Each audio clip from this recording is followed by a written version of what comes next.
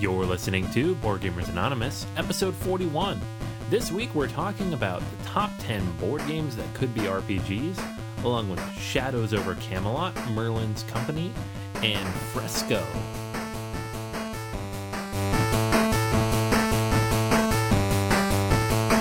You're listening to a proud member of the Dice Tower Network, dedicated to bringing podcasters together for the greater good of gaming.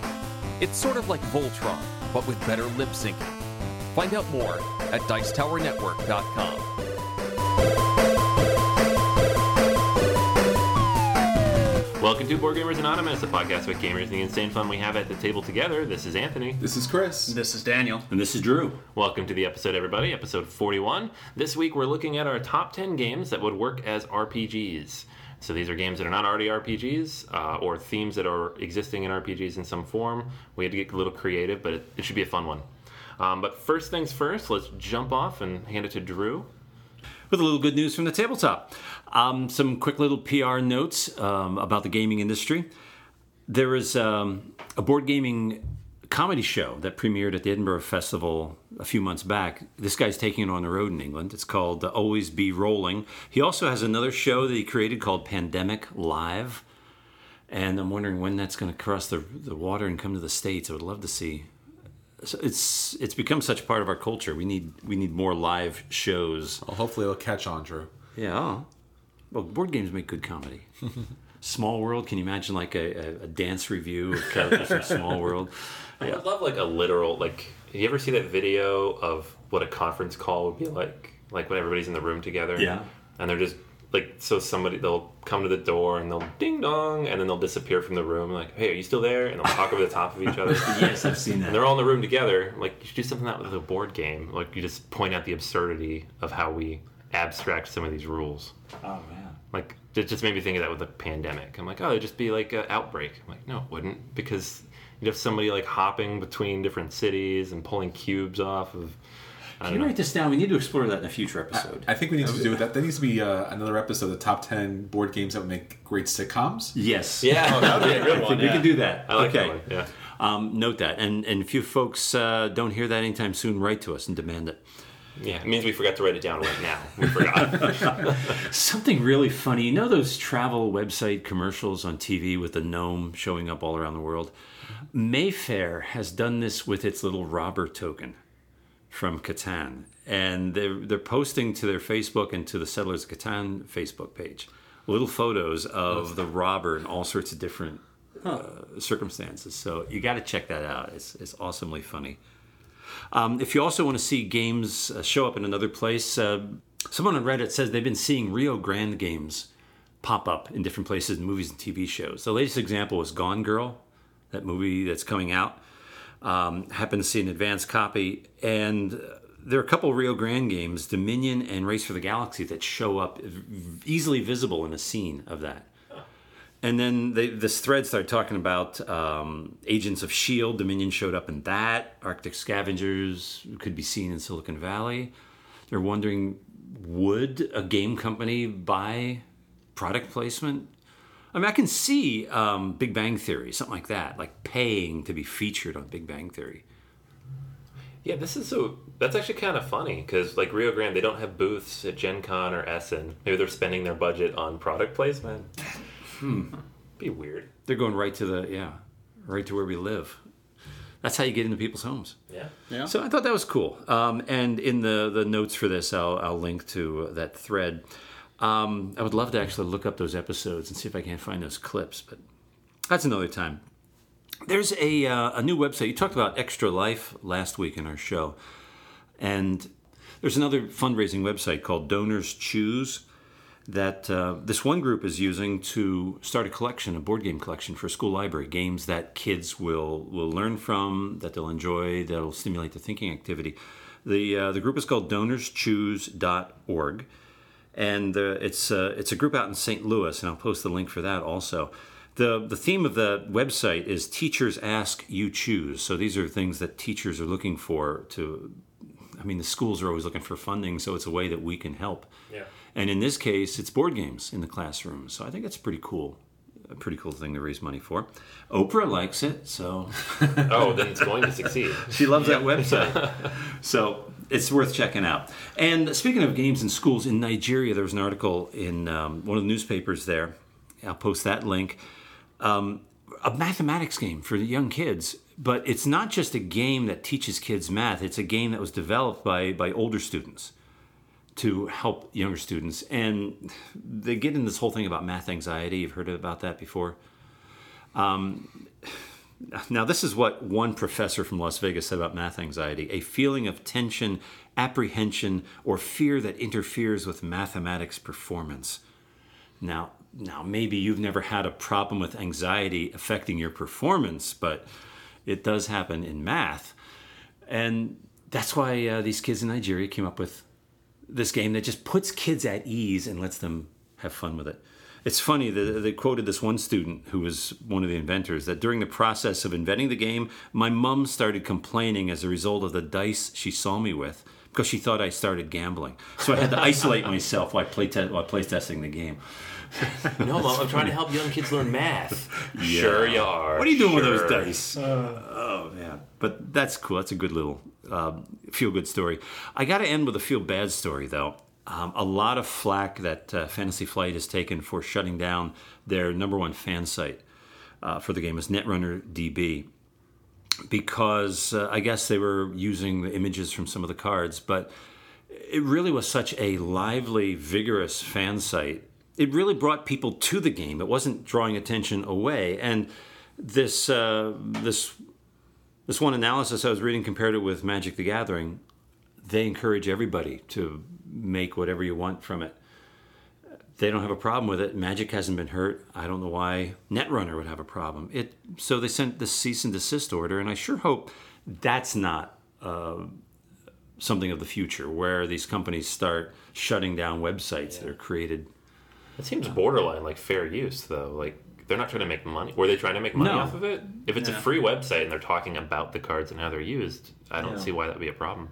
Yeah, that's very strange. I don't know if that order, the cease and desist, would be enforceable if they challenged it in court. Well, the problem is, though, like, you have any resources to challenge it against a big company. Yeah, you'd think, like, what you'd really just want to do as a company like this is buy it, right? Be like, hey, we really like what you've done here. We really want to integrate it with what we're doing more, so we'd like to buy it. Maybe even bring the creator on board as an administrator for the website. And that way you get positive PR, show that you're taking the fans seriously. This way is just... That's bad PR. Yeah, this is really... They have... Fantasy Flight has an official website, but it just... You know how official websites just aren't really very... It's not a very good website either. No. It reminds me of... There was these guys who used to have... They ran this fan site, or maybe it was a fan Facebook page for Coca-Cola for a long time. And instead of going to them and being like, you can't do that and use our brand, Coca-Cola hired them. And then they brought them in. They're like, make videos of our products and go do this. We'll give you a budget. Yeah. Like, own it. Take a part of it. That's the way of the future. People... Another thing with a lot of fans is Doctor Who, and they're making videos and doing all sorts of stuff, even using copyrighted images. Some fan came up with this little cool intro to Doctor Who that the producers adapted. They had this guy. They took his idea for the intro, and that's the new intro for this season's Doctor Who. Yeah, you incorporate the fans and what they've done. You make them a part of it. They've pulled plot points from fan theories in Doctor Who, right? So the whole idea that the word doctor, we get its meaning from him, not the other way around. And that every culture has this word and means different things depending on how they related to him. Yeah. That was, a really cool idea that came out of a fan theory, and they pulled it in, and that's a good way to relate to your fans, right? Definitely. And especially when you're dealing with a creative property, right? Pulling in a big fan site and being like, hey guys, what do you want to see in the next expansion, is essentially saying, hey, give us a couple 1,000 hours of free labor developing cards for this game. Right? And people will do it, but not if you disenfranchise your fan base. Yeah. That's a big misstep. So Fantasy Flight took a big hit PR-wise with this. I don't know down the road if that'll have a dent in sales or gameplay, but it makes them look bad. Well, it will disrupt the community, right? So you won't have as many people sort of evangelizing for it, and that's going to be... And we don't want that to become a trend. So no. Definitely. And that is good and bad news from the tabletop. All right, so next up we're going to take a look at some of our acquisition disorders for this week. Acquisition Disorder Corner. All right, so acquisition disorders this week. I'll start off again, as always. You got a problem, man. You got a problem. Which is awesome because it's perfect for this segment. Yeah, exactly. Yeah. So there's a game coming out, and there's been this trend lately towards games that integrate tablets or phones or technology in some way. One Night Ultimate Werewolf, we talked about a little bit, and we played recently. XCOM's coming out. That's going to make much more use of this. So this is a game coming from CGE soon. I think it's releasing at Essen. It's called Alchemists. And the goal of the game is to develop theories and integrate different ingredients, but at the end, you have to have been correct. So you can score points throughout the game, but at the end, you'll find out if your theories were correct or incorrect, and you'll gain or lose points based on that. But it makes heavy use of an iOS or Android device to randomize the elements of the game and the different things you'll have available. I don't know how this is going to play out because we haven't really seen any of these games that really heavily use these devices yet. There's a lot of them coming, but I do like the idea of using them to randomize because it really extends the lifespan of a game. If there's a way to randomize, it doesn't have to be packaged in the box. You can add stuff to an app overnight. Like developers could just add something over the weekend instead of having to print and publish and ship a whole new expansion. Again, I don't know how that'll work, or if they'll take advantage of it, or if they'll just flame out and maybe won't be able to play that game anymore because the app isn't being supported. That's another issue. But this seems cool. The game looks pretty interesting. The artwork looks really cool. So it'd be cool to see how it plays.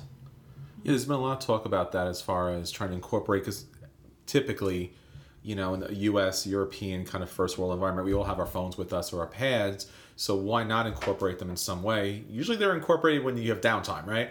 So you're looking at something else, but that's been a vein of controversy, if you should incorporate something that either may not be supported later on, or does it add or does it take away from that social element or the game element? Yeah, for me, I tend to think of gaming time as phones down time, kind of like meal time, right? It's time to be with your friends, be present, right?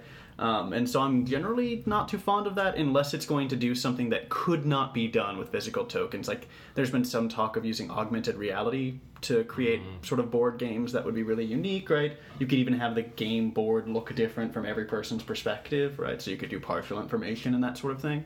And that would be really cool. It would also be very hard, but it'd be really cool. But just essentially putting randomization in the hand of a device, it's probably a cost-cutting measure and to be effective in that way. There's less to ship. That's nice. It's easier to expand, like you brought up a minute ago, but... I mean, I think it goes deeper than that. That's kind of just the surface level of what it does. All right.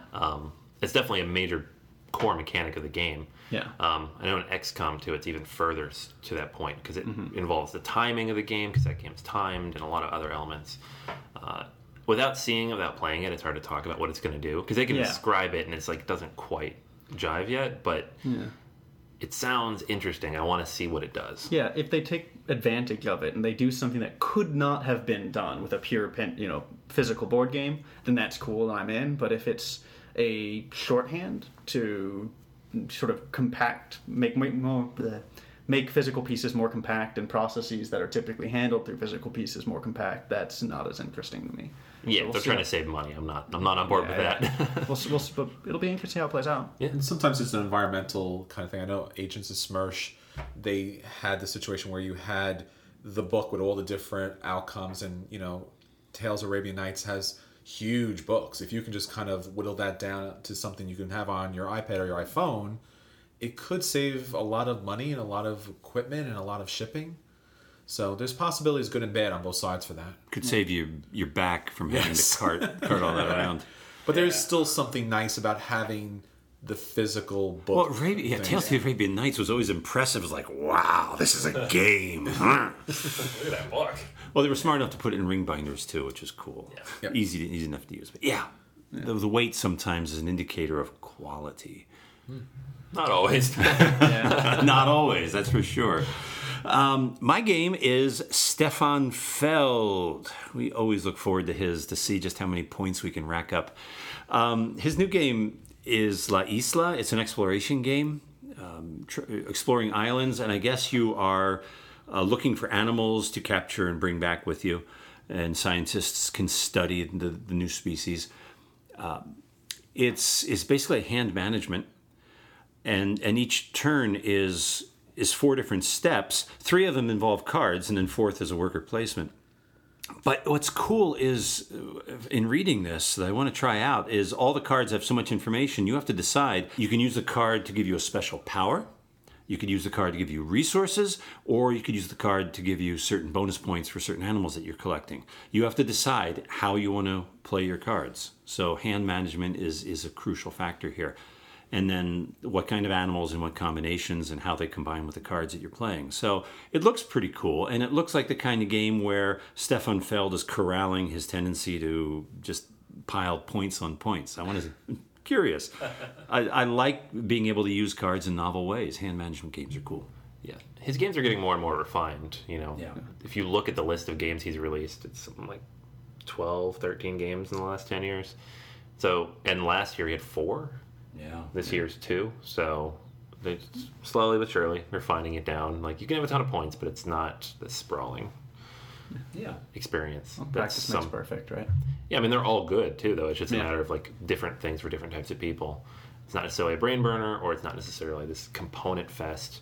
Castles of Burgundy is a great game, but there's stuff everywhere. So. Yeah. I mean, it's one of these games where you have to try it once. It's a Stefan Feld game. You got to play it. You may not like it afterwards, but you got to check it out. He puts a lot of thought and a lot into it. Yeah, he's one of our favorite designers. And I've yet to be completely disappointed with any of his games. They all have good aspects to them, even the older games.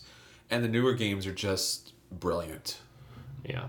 I'm not a fan of In the Year of the Dragon, but I think that's the only one I haven't liked. But I'm really excited for Aquasphere too, which is coming out soon. But it has some good elements to it. It has some interesting... Yeah, the reason I don't like it is the same reason I don't like Agricola. Like, I can look at it and it's a good game, but I don't like a game where you're just constantly getting hit in the head by the game. Like, can I just play this? Can I have some fun? No, all your stuff dies. All right, well, that's good. It's weird how Feld shows up and just kind of keeps clocking you on the head with the game, Anthony. I don't know why he does that. I don't know, man. What did I do to this man? I like your games. Leave me alone. If you say Feld 3 times, he shows up. And awards you 1,000 points. Yeah. Well, that's how he gets paid for his games, by the point. Oh, does he get a percentage of points? That's right. That man's a millionaire. That's right. He's got an underhanded contract with a point-making company. So that's what they mean in Hollywood. When an actor signs a contract, he gets points. He gets points. He gets points. Feld took that way too far. Well, one game that I'm really looking forward to is Abyss. Now, you might know this game for its interesting cover. It has this kind of aqua creature on it, kind of big blue and green. Or actually, what you actually really might know it from is the multitude of different box covers. There's actually 5 different box covers to this game. And as far as I know, I think this is the first time where you had alternate artwork just for the cover of the box. So when you order this game, say online, you may receive, or you will receive, one of these different box covers, and you really don't have a choice there. Beautiful artwork. Does not have the name on the front of the box. It just has that picture of whatever that creature may be. And the gameplay itself is interesting. Slightly a pasted on theme, but this underwater kind of political intrigue game where you get these different characters, and it's a basically hard card management kind of game. So there isn't a lot of board game components to it, but one of the board game components that it does have is pearls. Now, pearls? Well, it would be nice if it was real pearls, but it actually has these plastic pearls that are the currency for the game. So a beautiful, well done, high complex game. And it has pearls, so it's something I want to check out. Interesting. If you drop them on the floor, they scatter. Are they spherical? Because that sounds like a bad idea to me. They are. Actually. They look like real pearls, but you got these little cups, so you'll be okay. Okay. Let's hope so. Until someone knocks it over. Son of a... What's the pre-order price on that? It's 60 retail, 41. Ooh. Wow. So if you bought all 5... Well, I don't think anyone's going to... Well, I guess if you're an uber Abyss fan, you'll pick up all of them, and that would be pretty difficult, but... Yeah.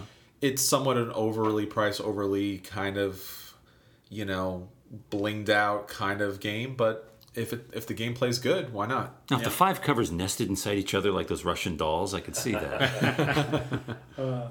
It is interesting, and it's the kind of game that makes you feel not too worried about Days of Wonder being owned by Asmodee now, because the production quality on this is super high. Yes. So you know that they're taking it seriously. Yeah.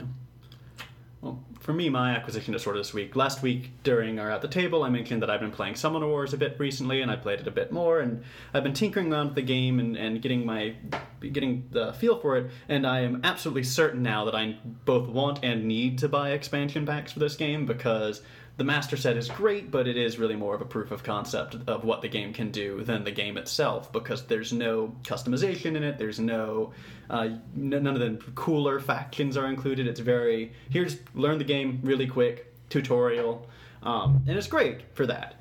But I think I really want to pick up some expansions to build on the game, right? And I think that's where the game's appealing... I think that's where the game's selling point comes from, is that it's so easily expandable, that it's so easily modifiable, and that it continues to grow. So I'm going to pick up a number of those expansion packs, and I was wondering if you guys had any suggestions, as well as our listeners. If you guys have any suggestions, leave them in the comments for me. I know the second Summoner stuff is supposed to be better in general. But It handles some of the problems from the first set, which were the minions were completely disposable, and sometimes you would even kill your own minions just to build your magic. Yeah. And just try to rush out your champions. Yeah. I mean, I would say, too, Phoenix Elves, Second Summoners are a little OP. None of these are super OP, because the game itself is very well balanced. I'm sure they spend a ton of time balancing it out, but in certain situations, that deck is decently powerful, unmodified. Any deck modified is going to be, it's a game where you can modify your own deck, so it's up to you how good it is. But in that case, I actually really like playing the Filth. okay. Yeah, where you get to mutate your own minions. Oh, that's cool. Yeah, so you have minions, which some of them play for free, but you can upgrade them with various mutations that turn them into not quite champion level, but much better than minion level. Okay. So it's kind of a fun deck to play, too. That's really cool. Yeah, I like the Jungle Elves because they play differently as far as moving kind of real quickly. So if you played Summoner Wars before, positioning and movement is a really big part of the game. So being able to kind of move those cards out really quickly early on is fun. And the Guild Dwarves, which is completely the opposite. They're not about speed at all, but instead of having these kind of boring kind of minions in the game, they actually have towers. So when you play the towers in the game, they have ranges which they can shoot, but they also have other cards that'll actually let you move the towers. So you'll actually imagine this kind of thematically of these giant towers kind of moving on a battlefield towards you, shooting cannons out. So it's a lot of fun. Those are my two favorite factions. Okay. And, in addition to that, what's really great about the second Summoners is you don't want to get your Summoner killed because that ends the game for you.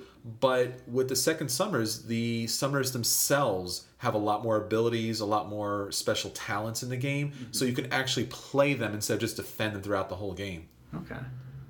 Do you guys think that the Mercenary Packs add anything as a faction-neutral way to mix things up, or...? Mercenaries are pretty cool. I mean, especially when you want to attack the walls. Like if you're going up against somebody who's very wall defense-based, any of the orcs, for example, the mercenaries make it a lot easier to kind of go after those walls. And they mix things up a little bit, and so you can tweak your deck in a way that it takes things a little off theme. Yeah, which is fun because otherwise every deck is very thematic to that faction. The mercenaries let you mix in a little something else since you can't mix factions. Okay. Yet, until the new master set is out with you. And when is that coming out? It was originally going to come out in October. They literally just posted this week that it's been delayed towards the end of the year. So hopefully by the end of the year. All right. Well, that'll be an acquisition disorder for later then. Yeah. Already on my list. All right, so that's all the acquisition disorders for this week. Next up, let's take a look at what we've been playing lately. At the table this week.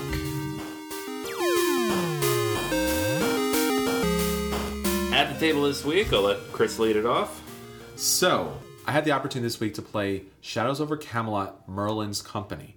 Now, originally I played Shadows over Camelot, and it's a really interesting Days of Wonder game where you have a trader mechanic that can play into the game. So this is your classic Arthurian legend, and you're trying to get white swords, enough white swords, a majority of the round table in white swords, in order to win the game. So it's a co-op game, And as I said, you can play with the trader mechanic or not. Now, with Merlin's Company, it adds something a little bit different. So now you're actually going to have Merlin play a role in the game.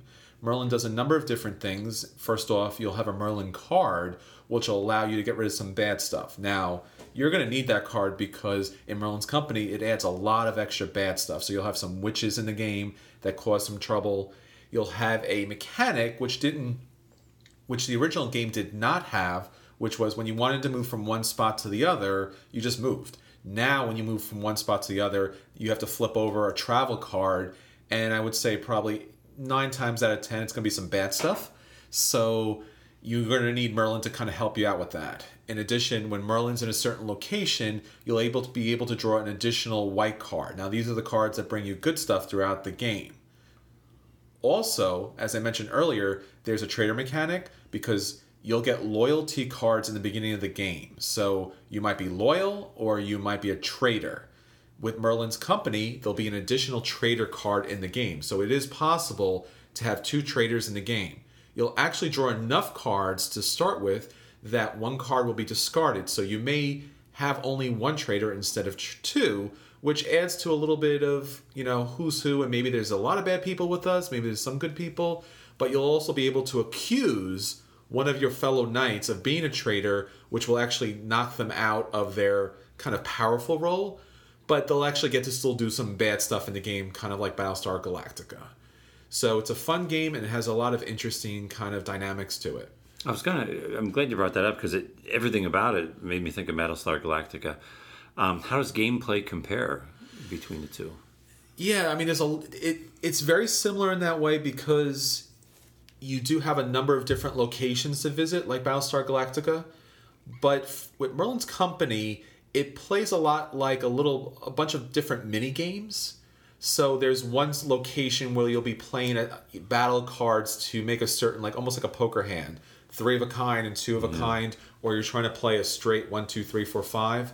So there's one location where you're trying to move Excalibur to the good side so that you'll be able to use it. There's one location where there's the Holy Grail, and you're trying to move it towards hope and away from despair. So you'll be playing cards. You'll be playing Holy Grail cards to move it along the lines. And then just because the game keeps pulling out bad cards, it'll move it back and forth. And then obviously the trader gets to play cards in the game too to kind of throw things off. But the trader wants to do things very quietly. So as a trader, you want to help the fellow knights. But when you can kind of mess with them, you want to mess with them. Yeah. There's also spots where catapults will be added to the board that'll be attacking Camelot, and you'll have an opportunity to knock those out. And then when you complete certain objectives in certain areas, they'll flip over and there'll be additional kind of mini games to play. I always wanted to play this, and I guess just nobody in our game group had a copy. It just never came out. It's obviously also a game that requires a good group of people.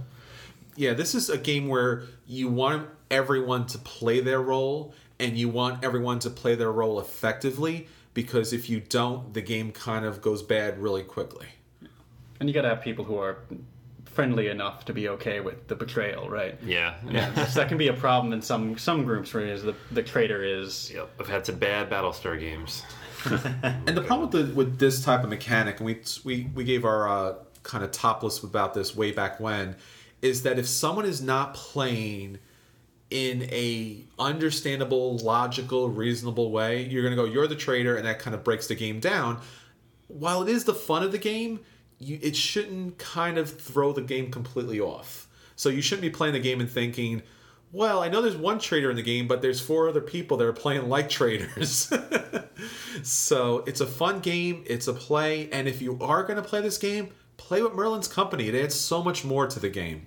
At the table for me this weekend, both Chris and Anthony joined me playing this game was Fresco, which I picked up on super duper ultra sale at a local hobby store for $12. Now, was it $12 they were paying you to take it? Pretty much, right? You got to that point. It had like 4 different sale stickers. The price was actually lower than the lowest sale sticker because they just stopped putting sale stickers on it because they couldn't get it off the shelf, apparently. Because it was becoming cost effective because the stickers were costing them money. Exactly, right. But so we played Fresco, and he played with just the basic set, so he didn't use any of the modules. And Fresco is a game where you play as painters trying to restore a fresco by order of the bishop, and you're trying to earn victory points by doing the most of it, right? The most important, the most impressive work, essentially. And it was a pretty fun game, I think. It's pretty basic. It ran kind of straightforwardly, but that can be fixed by adding the modules in. I think once you add the modules in, it'll add a little bit more complexity, a little bit more chaos, the good kind of chaos, right? Where things can branch off in different directions as opposed to being very, very straightforward. But even with just the base set, I think it was a fun game, and this isn't usually my kind of game. I don't know what you guys thought, though.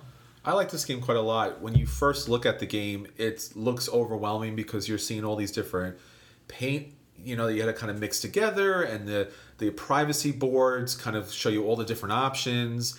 I really enjoyed this game. Usually when I look at one of these Queen games, I'm kind of intimidated by the amount of expansions and modules that it comes with, because you never know if it's missing something when you're playing or if it needs 5 or 6 of these things added.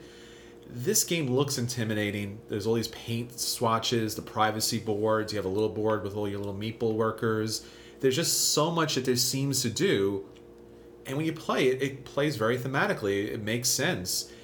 And it was one of those games that I thought that each step of the way, it was just going to kind of get ahead of me. But, you're just kind of playing your paints. You're kind of picking your times. And it makes sense. And it's just, over and over again, I really enjoyed playing this game. And it's something that I would definitely want to come back to later. And it's a play for me. Well, the game I brought to the table is what anyone can bring to the table just about any time if you have a sheet of graph paper. It's called Racetrack, a game I've been playing as a young child. It's something I play when I have a free time. It's something you can play with a bunch of people. It's something even Rio Grande created a board game out of. Racetrack is just a simple mathematics game of movement across point-to-point movement across a sheet of graph paper using basic vector mathematics. Move one space at a time, then 2, then 3, slow down gradually also. You can't stop unless you run into a wall. You can create your own racetracks on a piece of graph paper and follow some simple rules to move around. I love the game. I never get tired, and I play by myself, too. More fun to play with others. And the game is called Mississippi Queen, by the way, that Rio Grande came out with in 1997. It's just about the Mississippi River using a modular board, point-to-point movement, just like in Racetrack, only adding a pick-up and deliver mechanic. I'd love to find that game somewhere at a thrift shop and get that, because I love the basic game, and I'd like to try out what Rio Grande did with it. Racetrack and Mississippi Queen. All right, great. Alrighty, so next up we're going to take a look at our top 10 board games that can be RPGs. And now for the feature review.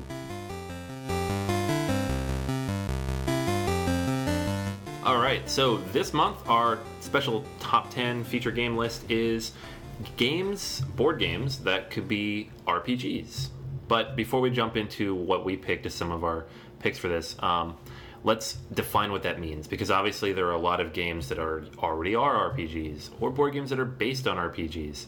So when we talk about this, what we really mean is a game that for which there is no published, mainstream, easily recognizable RPG on the market, and that is not already pulled from a world that shares with another RPG. So Lords of Waterdeep doesn't count. As awesome as it is, it's Dungeons & Dragons is already out there. Also, Castle Ravenloft, obviously, going to be thrown out. And then all the sort of permutations on these ideas. So Defenders of the Realm, a bit too close to D&D, which is a well-known, professionally published game world. So that's not going to be a contender here. Yep. And we also avoided any, obvious IPs where possible. So if it was a game based on a movie or a book or a TV series, except in one case, that could be the whole list right there. That's a whole other show we can do. Yeah, exactly. RPGs from TV shows. Yeah. Our series, our RPGs creation list. But we're going to go through, like we did last time, and give you 6 games that we think are great fits, and then we'll each pick our favorite. So it'll round out the top 10, the first 6 in no particular order, of course, of games that we feel would make good RPGs, and then, of course, why we think that. So first on the list, we have Race for the Galaxy, and I'll let Drew take this away. Well, it's one of my favorite games all time. I didn't originally have this game on the list, but I think, Anthony, you threw that on there. That was yours, because I couldn't see it as characters. You're just players sitting around a table. But what really makes this fertile ground for an RPG are the locations. Very evocative locations on so many cards. You can just picture the kind of races that live on these worlds, the kind of activities that go on in some of these developments. I think the RPG can grow out of these locations, and some very clearly defined characters who work in these places, and the combination, the links between these worlds and developments. And I think what really kind of stands out with that crossing over to an RPG is when you finish playing Race for the Galaxy, you have this tableau that tells a story. So I'm in charge of this civilization, and through my dealings with alien races and other colonies, I developed these technologies which allowed me to explore these different worlds. And on these worlds, I interacted with these strange environments which allowed me to produce and settle enormous universes. So it actually does have that story right there in front of you in the cards, and your role in that game would be navigating that universe and taking advantage of those developments and those unique specific developments. Because what's interesting about Race is that everyone's tableau is going to have different technologies that are in play. So my tableau would limit me to those technologies, and that would play out in a very interesting, unique way.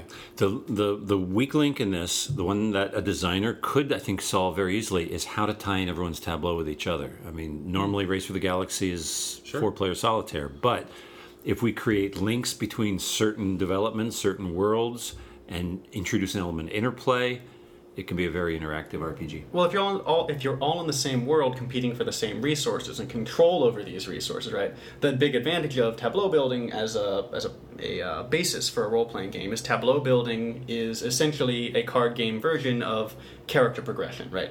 It's an unusual one in this case because you're talking about acquiring territory rather than acquiring new powers, but that means you're going to play a more diplomatic heavy game, right? A game that's more about manipulation and social power than I'm going to come punch you in the face. Do you think then everyone should start from the same core world or system and then grow out in different directions from that, or how? I think that would be a good start for that, yeah. Okay. But I think it's a promising idea. All right. Alrighty, so next up on the list we have a very abstract kind of game you could probably draw a lot from if you're creative enough, and that's Dixit. So what's interesting for me about the whole Dixit universe, and there's so many different boxes of this, so many cards to kind of play with. Traditionally, you would say, well, it's kind of a party game, it's just kind of a lot of art, but the art is so evocative, and the cards and the characters in this art really do bring so much story out. So when you play Dixit, the game, what you're basically doing is you're playing the artwork, and you're saying, I'm going to tell you something about the characters, something about this scene that's alive. Can you guess which of the scenes, which of the cards, that's showing here? When you're looking at the artwork here, I can absolutely see an Alice in Wonderland type of RPG where you're thrown into this mystical, imaginative world where what you think and what you dream of actually comes into play. So based upon the cards that you play in Dixit, you can see that you have, the different realms that you inhabit, the different special abilities, whether you're a clockwork person or you're a person made of glass, and how that would kind of interact with each other. Yeah, I mean, Dixit is a great one for a lot of reasons. The company's started building their own world around it now. They're saying it's part of this season's Lords of Zidit universe. But at the same time, it always reminds me of like these writing prompts or concept art. When I was in college, we would get these just one sheet of paper, if there's any words on it, but it would just have a picture of something crazy, like a whale on a bicycle, or who knows, something ridiculous, and you had to write a story around it and make it seem plausible. And Dixit always gave me that feeling like I have to come up with a story that seems plausible based on these images. I think you can make such a cool universe out of that.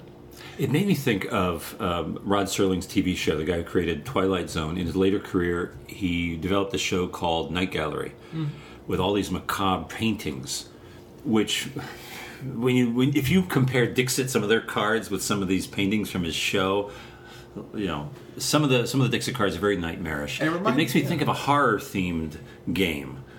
And on that point too, the Dixit cards are, it would be a beautiful monster manual. Like you're talking about, like these are the creatures in the universe that you will be facing. Yeah. So. Yeah, Dixit's a great one. Another good storytelling game, if played properly, is Gloom. Was that me again? Because we talked about Munchkin Gloom. There's all sorts of things you can do with Gloom. The premise of Gloom is every player has a family of 4 characters, and they're trying to kill them all off. So in, say, a 4-player game, you've got 16 characters right there. You have a lot of interesting, sharply drawn, bizarre creatures. So this is definitely you could play it straight as a very dark, Victorian, suspenseful game, or you can turn up the comedy and make it Addams Family. But either way, the purpose of Gloom is to tell a story of what happens to these people. Again, the problem is making it interactive, just like with Race for the Galaxy. But I think you can create event cards or circumstances where certain of your family members interact with others and do them harm. I mean, we're actually trying, unlike games where we're trying to do each other harm, we're trying to do each other good and do ourselves harm. Mm-hmm. So I love that. I'd love to see how that would work out in an RPG setting. Almost like an Addams Family type of environment. Yeah. It would be funny. I was seeing almost playing as the opposite of a guardian angel, like a screw tape character whose job is to destroy a family house, and you're competing to bring them down first, kind of thing, and try to stop the other person trying to become like the great demon, right? The one who can collapse these houses, destroy these. But you're trying to destroy your own first. I mean, they're the ones that you're supposed to destroy, right? Okay, so you're not a member of the family. Then even in Gloom, you're not a member of the family. They're the family you're responsible for destroying. So we're demons, basically. Yeah, that's what I was seeing it as. Huh, okay. Very cool. That's the different direction. I like that. Next one on the list here, coming back a little bit more to the modern day and pedestrian life, is Flashpoint. Yeah, I mean, Flashpoint, it almost gives it to you, right? You've got a strong role system already built in, and it's an exciting sort of role system. And it's also the kind of environment in which sort of character drama can build, right? So I think this would have to be a role-play heavy kind of game, because otherwise, right, the same sort of challenges over and over again would get sort of stale feeling, I think. But if you throw in character drama, if you throw in conflict surrounding these characters, I think you could get something really remarkable coming out of this, right? It would be called Backdraft, the RPG. Ron Howard did it with his movie. Yeah. But yeah, you could create stories around these people. And when you play the game, they actually have character roles. Yeah. And the character roles do play differently, so that'd be interesting. And also you get to play the dog. Yeah. Oh, I want to be the dog. The dog is awesome. Super fast. Yes. Yeah. And by adding a little bit of character conflict, it's one of the nice things about systems like this, where you have a recognized social structure making people cooperate, is you can play characters who really don't like one another, but have to get along. Right? Yeah. And that's much more plausible than in the old D&D setting, where he's like, all right, I'm just going to stop off at the next tavern, and you guys can keep going, but I can't stand you. Right. Characters that are normally in conflict have to learn to work together. And it's not like a straightforward PvP game either, because you can't just kill another firefighter. No. Right? Although you could leave one behind, and that's happened in games. But this really reminds me of your traditional dungeon crawl game. I mean, think of Flashpoint. What is it? You're going into a confined space, surrounded by danger, in the dark. And you have a goal you're trying to reach. Yeah. So? Yeah, that's a good one. Next one on the list here is Love Letter. Now, this game obviously doesn't have a ton of story to it, at least at first glance. You have a few different roles. There's obviously characters behind there somewhere, some very descriptive artwork. But if you know anything about the universe in which AEG put this on top of, and we're talking about the American version of the game, it is from the Tempest universe, and there's a lot to mine there. Oh yeah, one of my favorite games, Dominaire. And you have so many different character cards with different abilities in Dominaire. They have dozens at least, so hard part would be singling out. Well, I guess you just rely on the characters from Love Letter. Just go from there. Love Letter itself, trying to get that love letter to the princess. Yeah. The queen has been imprisoned, and she's destroyed. I mean, it's almost like this, like a Jane Austen But- type of universe where you are one of these suitors and you're dealing with the political intrigue, the backstabbing, Yeah. and the love, which you don't get in a lot of D&D games, but there's love and there's relationships, and that would play a big part into it. The Tempest world already has the map laid out, all the locations, the characters, the guilds, and Yes. the parties. Yeah, absolutely. Lot to draw from there already. So that Yeah. simple little card game, you could blow that up into a massive story. It'd be a lot of fun. $1 million idea. Yeah. All right. So the next one here, and this is the one exception to the rule of pulling from existing IPs, but I think the idea here is pretty cool, and that's Spartacus. Yeah, so the idea with making Spartacus into an RPG, and I'm a little bit worried we might be stepping on existing properties, but I don't know them yet, so you can yell at me in the comments if I'm making a mistake. And there is a role-playing game based off the same property like this that is produced professionally and sold as opposed to a homebrew, because there's a homebrew for everything. But the idea here would be you play as the powerful Roman families that you play as. In Spartacus, right, you're trying to gain esteem partially through the games, but also through backdoor diplomatic means. Again, this would be a sort of diplomacy game, a sort of Machiavellian diplomacy game, right? You're trying to steal power for yourself and for your family in the Roman Republic era or Roman? No. Trying to steal power for yourself and your family in the Roman political sphere, right? And I think that's just a very fertile ground, right? It's an interesting period of history, and there's a sort of lawlessness for the very powerful, and they have the ability to cut throats, make people disappear, that sort of thing. Yeah, and then you layer on top of that the modern analog of professional boxing with its shady mafia characters and fixed fights, and you can do that in Spartacus also, where there's a lot going on behind the stage. It's really not about the fighters killing each other, but all the strings that are being pulled at the same time. And in the board game itself, all of the characters, whether they're gladiators or slaves or even the family, they all have special powers and abilities. So you already have a starting point from a character perspective. Yeah. All right. So those are the 6 that we put out there, and all of them great ideas, but those are the 6 that we thought would be great RPGs, as a group. And now we're going to go through and do our top 4, one for each of us, as the one that we personally think is really going to knock it out of the park if it somehow became an RPG. All right, so Danny, why don't you lead us off with your pick? All right, so my pick is a little awkward, but it's Once Upon a Time. Now, this is a storytelling game, so there's an obvious connection here in that it has a narrative, it builds narratives, and that's what role-playing games do. And I think you could get away with using this to try to build a sort of DM-less system, right, where no one has to sit out and run the game because there are cards telling you how the game unfolds. And you could layer that over a pretty generic role-playing setting. I think more interesting, however, would be if you created character classes whose powers were to affect the narrative, right? So it's a sort of meta-narrative where the characters in this story, and it is a story, right, a story world, not, they are not real within their own world, in fact, right? They are fictional characters. But they have powers that allow them to affect and twist the narratives in ways that benefit them. And I think that would be a really interesting, if somewhat challenging game to design. Right? A game about narratives, about manipulating narratives, and about characters vying for position within Changing them. the story. Yeah. I mean, it's not always the happily ever after. You can change that. Story about stories. I like that. I think it'd be fun. My particular favorite that I would love to see is Betrayal at the House. I always have that problem too. It's like 15 different places it actually is at. Betrayal At at the the House House on on the the Hill. Yeah, exactly. It's a spooky, creepy horror game. I think it would be a lot of fun to play, but it needs a skin. It needs something added to it to really make it pop. And what better property to mash with that than Scooby-Doo? Really. And this is happening all the time. All these games are getting these new skins and new characters being added. What would be wrong with Scooby-Doo at Betrayal House on the Hill?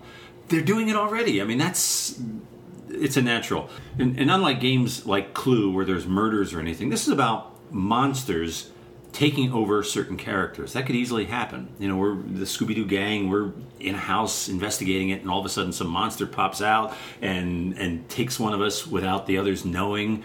that could be a lot of fun to play. I mean, there's still the serious element of fighting a monster, and yet a little bit of lightheartedness too. And there's Scooby snacks, which are Yes, always included in the box. Yeah. One thing I like about that a lot is you can swing from really silly and lighthearted if you want to, or you can go straight on towards the Cthulhu end of the spectrum, right? You can go dark, Lovecraftian stories if you want to, right? You can swing back and forth. You could do both at the same time if you're really talented. Scooby-Doo Cthulhu. You gotta have that. And Cthulhu would have gotten away with it if it wasn't for those kids in there. Those pesky kids. And then meddling dogs and the 13 elder sons that left it. Oh, Scooby. So the game that I would really love to see as an RPG would be Conquest of Planet Earth. This is a Flying Frog production.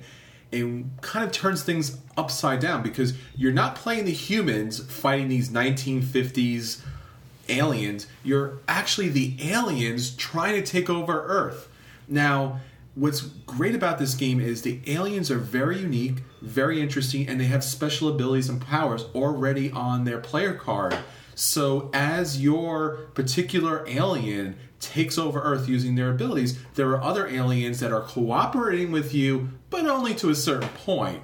And the monster manual aren't really monsters so much, but they're humans, and all different types of humans.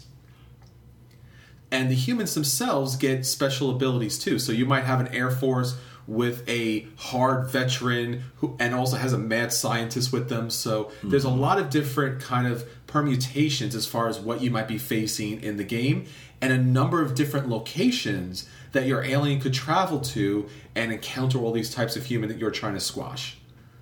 So are you going to be Clang or Kodos? It's kind of hard, you know. So many differences between the two, but I'm going to pick out one. Not sure which. And actually, there is an alien race that is identical to that. Oh, really? There is. Really? It's all the 1950s tropes in one game. Oh, man. That's exciting. But I'm talking about 90s. The Mooninites. Okay. From Aqua Teen Hunger Force. Oh, God. But those are, everything's in this box. It's great. Awesome. My game that I picked for this final pick is Robinson Crusoe. Now, the board game itself is this great experience, this wonderful story that kind of evolves depending on the cards you pull and how they come out of the deck. And I love that element of not reading the bottom half of the card and getting surprised later when that panther jumps out of the jungle at you. This whole idea of a desert island and matching up with these people you don't know and hoping that you guys have the right combination of skills to survive, and the island throwing literally everything possible at you to make sure you do not survive is really cool. Honestly, the board game kind of covers this, but if you took that and created more of a story out of it, even going further than the game does, you can have some really cool adventures on this kind of limitless island where you could find everything from, cannibals to King Kong to a hidden village underneath the volcano. Who knows what you're going to find on there. This is a really cool thing to me. I always love it. So I think it'd be a great RPG. I would look forward to the Swiss Family Robinson expansion pack. Yeah, That'd be perfect for that. Treasure Island expansion pack. Yeah. Treehouse Edition. That's it. And I feel like survival against all odds is a theme that role-playing games don't take on very well. Right? There are a few that have tried, but I don't know that many of them have succeeded in giving you that feeling of, no, seriously, anything can happen to you, and you just need to scrape by, right? Your victory is not dying. Yeah, and I can see why it's so hard to do, because if, like, a typical co-op game, you're going to lose a lot. And that's not depressing because you're having fun, and it only takes an hour or two. In an RPG, if you lose a lot, you're like, I don't want to play this anymore. You keep killing my character. Yeah, imagine we all love the tension of games where there's so few resources. You're just scraping by. But this would be an RPG game where that would be an essential element of barely having enough resources and trying to find more. Yeah, and the GM would basically be the island, Doesn't even have to be like this unembodied voice. It'd just be like, I'm the island. I will destroy you. Lost. Yeah, let's not go that route. Yeah. Never mind. Forget what I just said. All right, so that's our top 10 games that we wish could be RPGs from board games that are not already RPGs. Now, if you hate top 10 lists like I do, include the 11th, Clue. We've all played a character when we play Clue. We've all been Mrs. White. We've all been Professor Plum. There you go, number 11. Who killed the established format? Drew killed it. In the recording room with an impromptu expansion. All right, so that's everything for this segment. Next up, final round with Drew. Our final round. It's Columbus Day weekend, and there are so many great Explorer games of investigating new worlds. And we've all had games like that where you flip over tiles and enter new unexplored territories. So what's your favorite exploration game? Well, for me, it would have to be Star Trek Fleet Captains. Now, what's interesting about this game is it really kind of connects to the original Star Trek TV universe, where each and every movement onto a tile allows a tile to be flipped over, and you could just be in just normal space, you could be in a nebula, or you can be in an interesting planet. And then you'll roll a die, and then the die tells you if you have an encounter. And then you'll pull an encounter card, and it'll play out like an episode from Star Trek. So it's really interesting to explore this vast universe and try to reach certain kind of goals that kind of will win you the game from the other different races that are playing. So I'm a pretty big fan of Forbidden Island as well, but I think Forbidden Desert is better because I like the added complexity. And there's an exploration element to that. It's not really a game about exploring, but there is definitely a part of it which is exploring the local environment to find what you need to survive. What's interesting about that game is, yes, you're exploring, but then it gets covered up, and you're exploring again, and it gets covered up, and you're exploring again, and you're like, stop it! So for a very small game, you're exploring a lot. That is true. Well, the exploration is trying to find those the pieces to the relics. To the... Yes. And water, and the tunnels, and all sorts of stuff. And for a very small game that doesn't seem to have much kind of interesting, unique kind of places, when you flip those tiles over, seeing that kind of, I don't know what you call it, steampunk technology, like protects you from the sun and things like that, and these ancient wells, it's really interesting. Yeah. All right, so for me, and I want it to be like a Civilization type game, but I don't think any Civilization type game has really mastered this exploration element quite yet. So I'm going to go on the fantasy end of the spectrum and go with Mage Knight, the board game, which I think is an amazing exploration game. Just, it's got that element where you're bringing out new tiles, but you're also exploring each of those individual tiles, and there's like multiple decks of cards to draw from and treasures you can get, and you never really know what you're going to fight. And there's different ways to play the game, a couple of which being heavy on the exploration end of things, where you're trying to find things. I mean, the tutorial is basically you're just trying to find this city. That's it. Like, that's how you learn to play the game. It's just getting from point A to point B by like exploring this unraveling map, and that's pretty cool to me. It's a heavy game. It takes a lot of time to learn, a lot of time to teach, but it's well worth it once you get there. The game that I think sums up exploration very well is Tikal, and it won all sorts of awards a few years back. I think people have forgotten about it because there's been Tikal 2. Tikal is, if I'm pronouncing it right, Tikal. It's exploring a jungle, basically like the Mayan jungle, and you're looking for artifacts, you're looking for ancient temples, you're hacking your way through, tile by tile, through the jungle, and seeing what you find. Tikal 2 takes it the next step further, and you find the temple, and you're exploring your way through it, trying to find the treasures without getting blocked. You want to be able to get back out. So if your idea of exploration is going into the jungle on safari and hacking your way through, those are both good choices. That's great. All right, awesome. So that's all of our choices for this week. We had a bunch of choices on 2 different segments. So if you have suggestions for games that could be RPGs or games about exploration that you want us to take a look at, definitely drop us a line on Board Game Geek in our guild or on BoardGamersAnonymous.com in the show notes. But that's everything for this week. Make sure you connect with us on Facebook, on Twitter, on Board Game Geek, and on BoardGamersAnonymous.com. That's everything for this week. This is Anthony. This is Chris. This is Daniel. And this is Drew. And until next time, we'll save you a seat at the table.